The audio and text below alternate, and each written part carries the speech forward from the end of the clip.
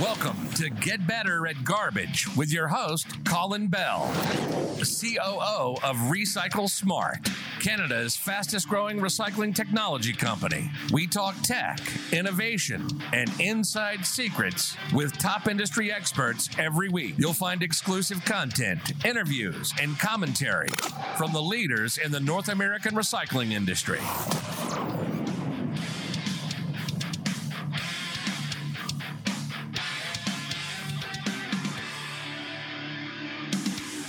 Hello, everyone, and welcome to this episode of Get Better at Garbage. And today we're going to be talking about fiber, and not the kind that's in your cereal that makes you regular, but different kinds of fiber.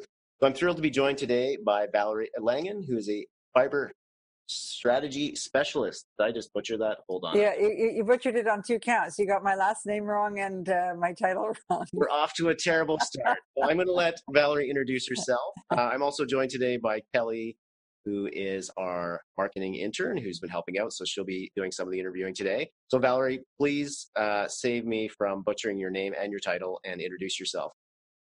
Hi, my name is Valerie Langer, and I am the Fiber Solutions Strategist for Canopy, Vancouver-based and that's not the marijuana company, right? No, Canopy is a forest conservation organization, and of late we've been confused with Canopy, the fast-growing pot company. And so what I like to say is that they will get you high, but we will take you higher. That's catchy. I think that you might want to trademark that and take that to the bank, because that is catchy.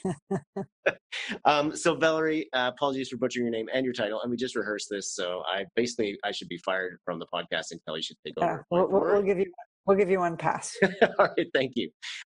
So can you just give us a bit of background on before you came to work at Canopy? Where did you grow up? Where did you go to school? And a little bit of career history before Canopy. Uh-huh. Oh, well, I grew up in a few places. I grew up, I was born in Canada, moved to Cuba with my family when I was 1 year old, where my father set up the teaching hospital for surgeons in Havana after the revolution.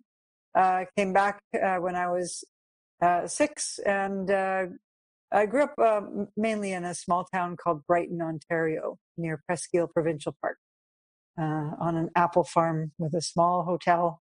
So I had a pretty idyllic childhood, and I ended up going to school through my degree is in semiotics, something almost nobody knows about. It's a study of sign and symbol systems, completely unrelated to the path of work that I ended up taking for most of my adult life. But interesting to me all the same. It's a kind of an arm of linguistics. I was going to say, I took a communications degree and we talked about semiotics. Yeah, right. It's the study of sign and symbol systems. Cool. And so how did you end up working at Canopy? What brought you there? Well, I moved out to the beautiful village of Tofino on the west coast of Vancouver Island when I finished university, and I taught on reserve there, on the Colloquiate Reserve for a little while with a literacy program that I was doing for kids, and I fell in love with that region. I was supposed to go for a short bit to the West Coast, and I ended up staying for 18 years. Common British Columbia story. I fell in love with the forest, and that forest was being logged at an alarming rate at that time by a company called Macmillan Bloedel. And I ended up working on a volunteer basis with the Friends of Clayoquot Sound. Clayoquot is the region that Tofino is situated in.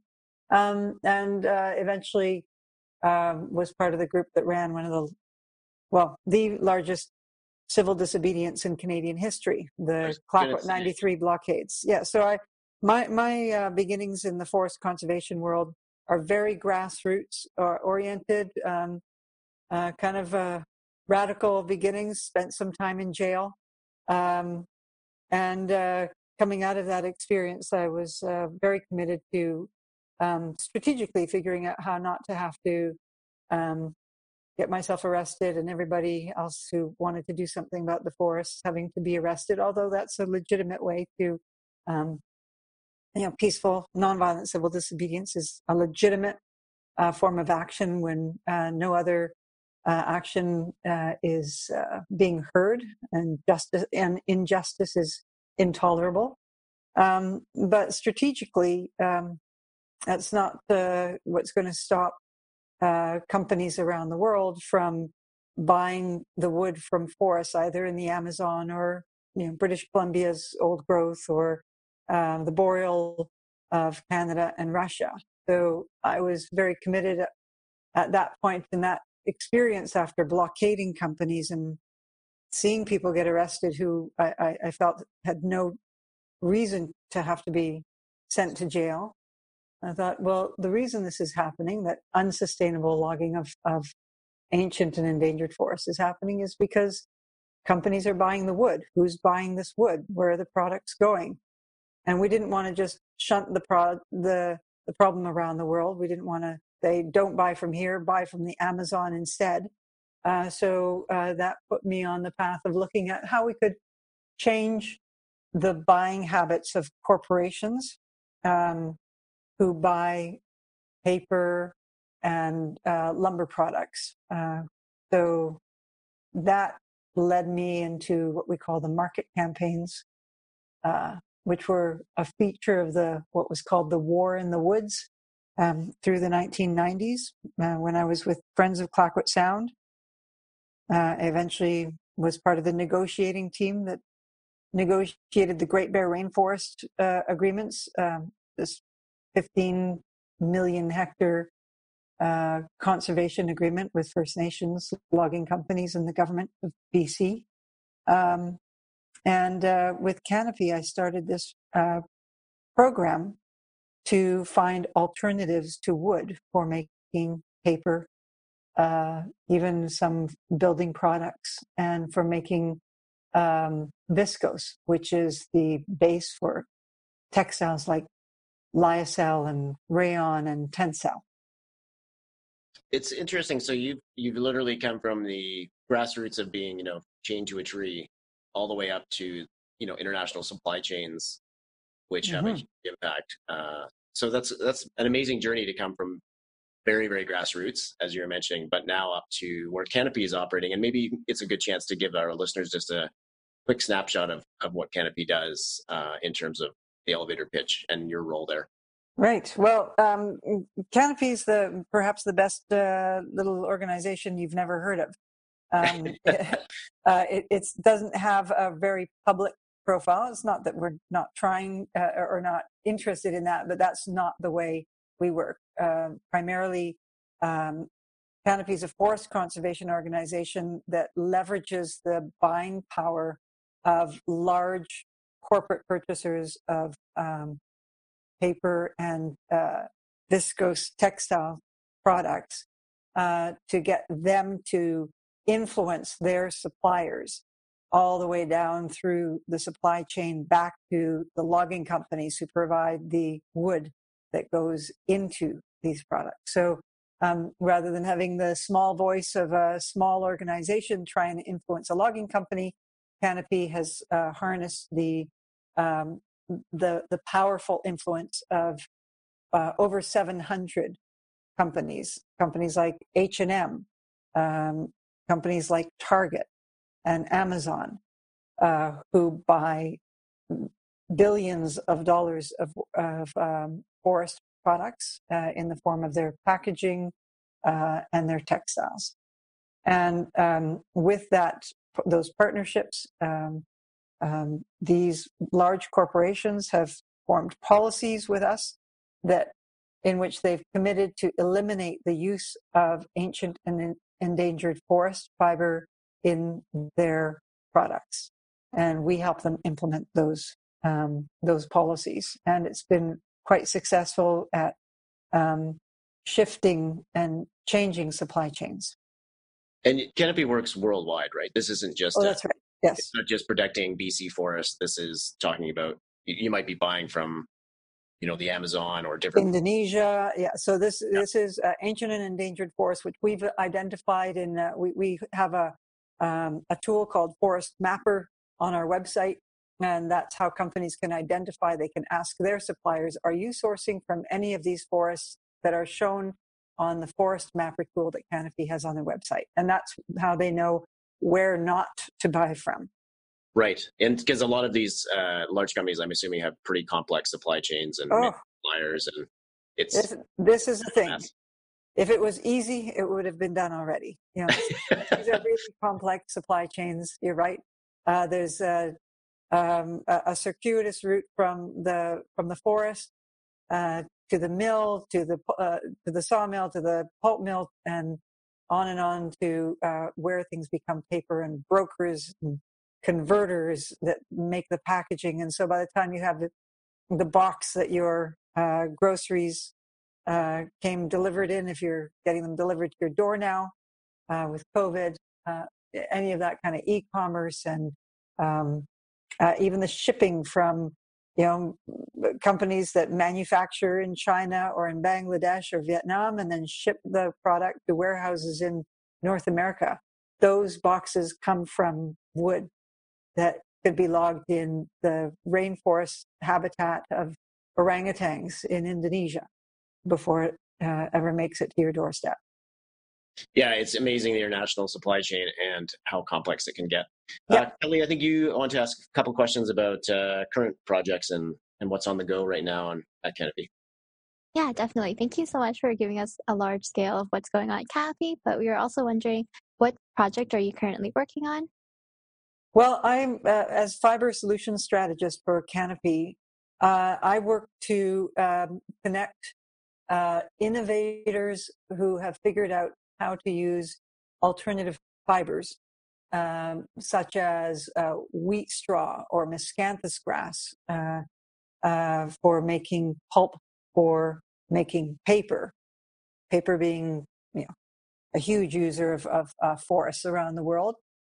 Or things like using recycled textile waste, cotton textile waste, diverting it from the landfill and instead renewing it in a new process to create rayon and viscose textiles, so that you don't have to cut a tree, dissolve it to make rayon and viscose textiles.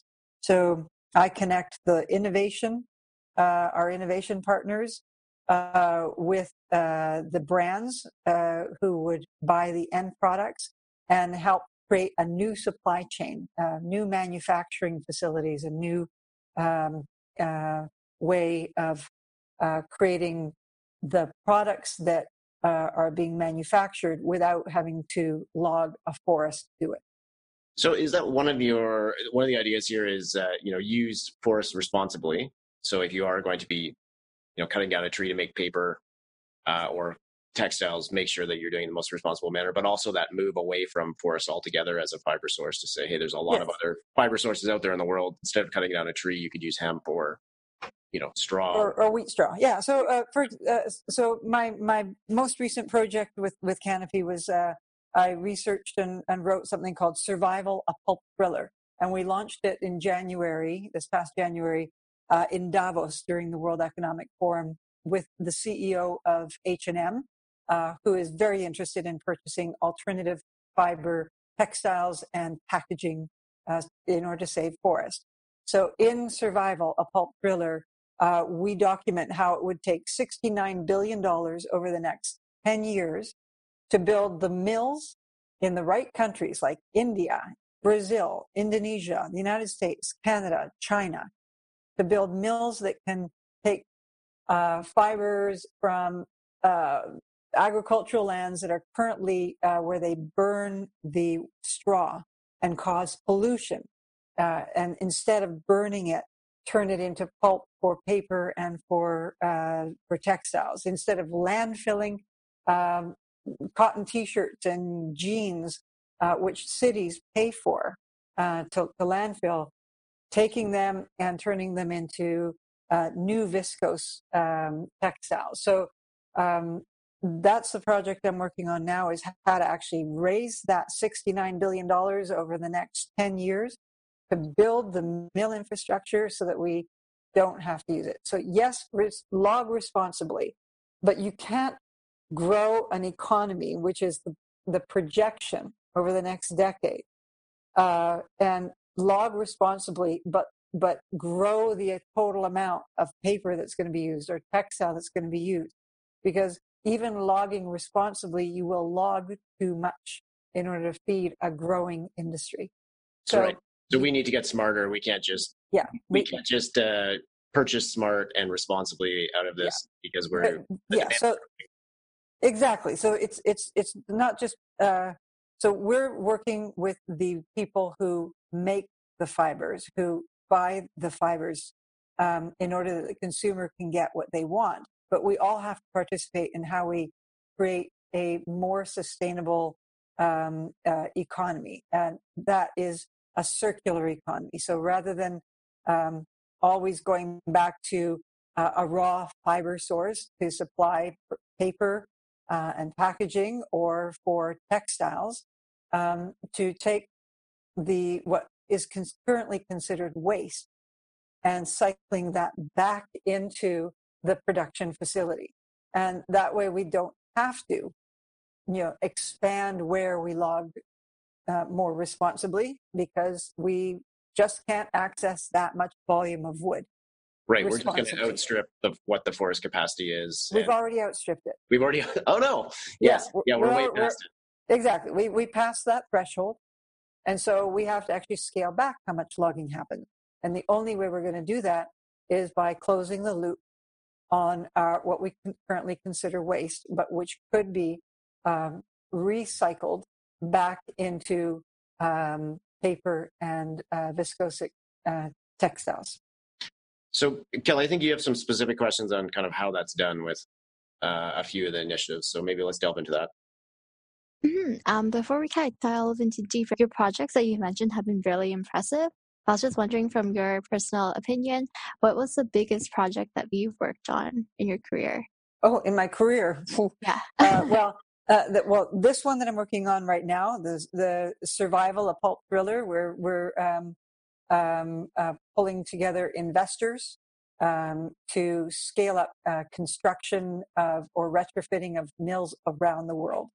I'm super excited by this project to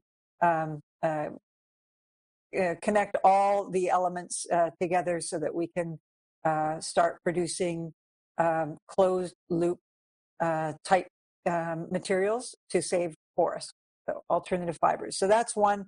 Prior to that, I worked on the Great Bear Rainforest conservation framework, and that was, it took 20 years. That was very complex. We negotiated with 5 major forestry companies on the coast of British Columbia, the British Columbia government, and there were 26 First Nations that were involved as well. So it was a complex negotiation, which has developed a world-leading, world-recognized framework for how to conserve large areas of forest. So 85% of the Great Bear Rainforest is now off limits to logging.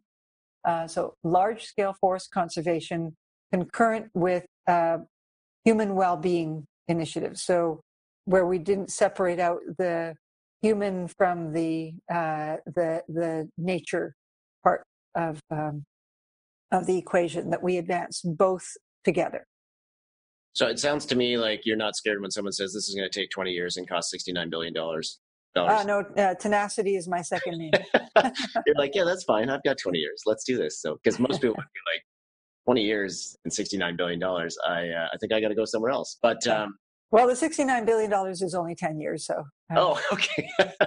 That's just phase one. It's only 69 billion. But you're right. I mean, the scale of this challenge, like when you say 69 billion, I think a lot of people, their eyes probably pop out of their head. But when you look at the size of the textile and the, paper, cardboard business in the world, I mean, it's a massive, massive business. So, I mean, 69 billion, when you look at the quantity of material moving through these systems every year, is not that crazy, right? You're not You're not Yeah. talking massive.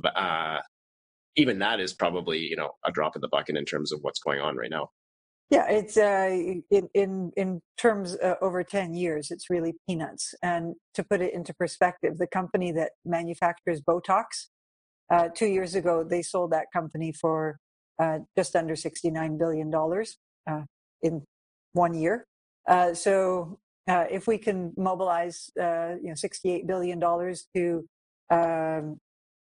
make sure that there's Botox in the world, I think we can probably, over 10 years, mobilize $69 billion to save our climate and species and forests. I didn't realize that Botox was such a big business, but that makes sense, I guess. There's a lot of people looking to get a little help. Yeah, but we need to get our priorities straight. That's true, yeah. Botox or the survival of the ecosystem.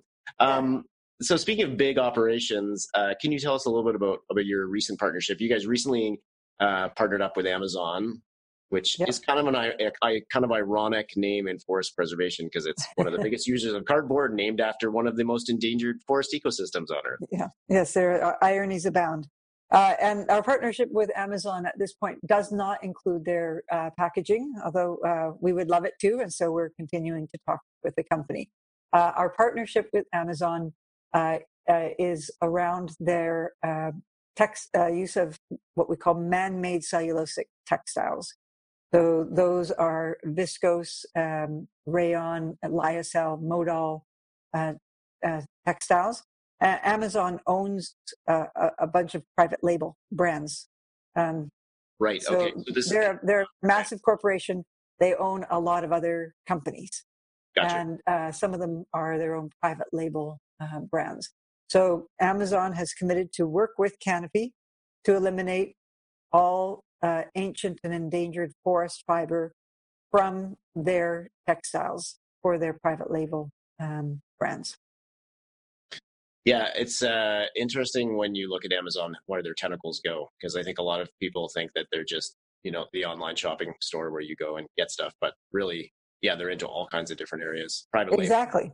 And because of their size, they're very influential. So when a company like Amazon says to their supplier, we want to make sure that we are consistent with Canopy's standard, and Canopy produces a tool called the Hot Button Report every year, which ranks viscose producers as to whether they are green shirt, yellow shirt, or red shirt, meaning they either are have no ancient and endangered forest fiber in their viscose, or they have some but are moving away from it, or they are absolute forest destroyer type viscose producer. If they're in the red shirt zone. They're in the red shirt zone. So Amazon is committed to move within a year to green shirt suppliers. And that's very motivating to suppliers to start looking at how they can jettison the forest destruction supply chain out of their feedstock. So, companies like Amazon, they carry a lot of weight in the supply chain. Yeah, and we've seen that in other areas in the recycling industry with big players like Costco. If they mandate a change or if they enforce some kind of standard like FSC or something like that on their suppliers, it does move the market. And then once those suppliers make the change for Costco, they're like, well, we're already doing it for Costco, so we'll do it for our second tier customers too, because exactly, yeah. So this had to make the change. Yeah, so this is how a market shifts. Is you get the bigger influential players to commit. Even they generally don't buy all of the product from a single mill. So, but it has to be worth the while for a mill to invest in the change. And so once they are producing the alternative fiber product or an FSC certified product, then it's easier for smaller players who don't have that kind of influence. So smaller businesses who want to do better then can get access to the product. But you have to shift some of the bigger players in order to stimulate the market for alternatives. Yes, for sure. Kelly, I think you've got one more question, and then we'll wrap things up. Yes. So our most significant question for our podcast is, How do you like your eggs? Do you like them scrambled, poached, sunny side up? Well, my favorite way to have eggs is actually basted in portobello mushrooms. Wow. Okay. Explain, because I've never heard that, and now I'm curious. Yeah, you first you bake you hollow out the portobello mushroom, and then you bake it for a little while so it's cooked, and then you put the egg inside the hollow. Okay. And cook it till the egg is cooked. This is kind of like cordon bleu, but instead of the chicken, we're using the mushroom and so you do this in the oven? Is that you do it in the oven. Okay. Yeah, and then you chop up all kinds of nice things like red pepper and onions and stir fry them up with some garlic. Put it over the top. Super delicious. Yeah, that does sound good. I mean, I love mushrooms, especially if they're cooked well. So, Valerie, thank you very much for taking the time. I think this is it's an area that not a lot of people think about. I know textile waste is definitely becoming more front of mind in the last couple of years with fast fashion. So, last question, just in terms of for our listeners, if someone is interested in learning more, like let's say they want to know, where the material that they're buying, is coming from their favorite supplier. Maybe, they love buying from H&M or they love their Amazon, whatever. So what's the best way for consumers to kind of find out, hey, is my favorite brand, what are they doing? Right. How do I find that out? Is it the best way to go to someone like Canopy and read the reports, or is there a better source of information out there? Well, if you're interested in knowing which brands have committed to eliminate ancient and endangered forest from their fabrics, then you can go to the Canopy website, look at partners, and we have a list of all the brands, more than 320 brands that have made commitments and are implementing them with Canopy. So that, and certainly support the brands who have made those commitments. Don't forget the paper. The fashion sector is also one of the biggest users of packaging. And so several of those brands have also signed on to eliminating ancient and endangered forest fiber from their packaging supply chain. That's listed on our website as well. Great. Okay. Well, we will link. I should say, the website is www.canopyplanet.org. Perfect. And we will link to that on the podcast posting so people can zip in there and check it out. Thanks, Valerie, for taking the time to talk today. It was very interesting. And this is, I think, one of the most interesting things on the Get Better at Garbage podcast is these niches within the industry that I think most people are not aware of. I had no idea that anything was going on with fiber at this level. And so I think that it's a real eye-opener for a lot of us that kind of we're at the very end of that supply chain. We just go on Amazon and we order our box of whatever, and it shows up and we have no idea that box could come from Indonesia, from a forest cut in somewhere halfway around the world. So I think as consumers, it's important for us to become more aware. Awesome. Well, thanks for tuning in, everybody. Next week, we're going to be chatting with the folks from Chop Value, who are a local Vancouver success story doing chopstick recycling. So somewhat fiber-based. But we're going to be catching up with them on what they're doing with chopsticks. Well, that's a wrap for this week. Remember, you can recycle past episodes at www.recycle-smart.com/podcast and follow us on LinkedIn, Twitter, and Facebook. Thanks for joining us, and remember to get better at garbage. Rock the recycling and save some serious dough.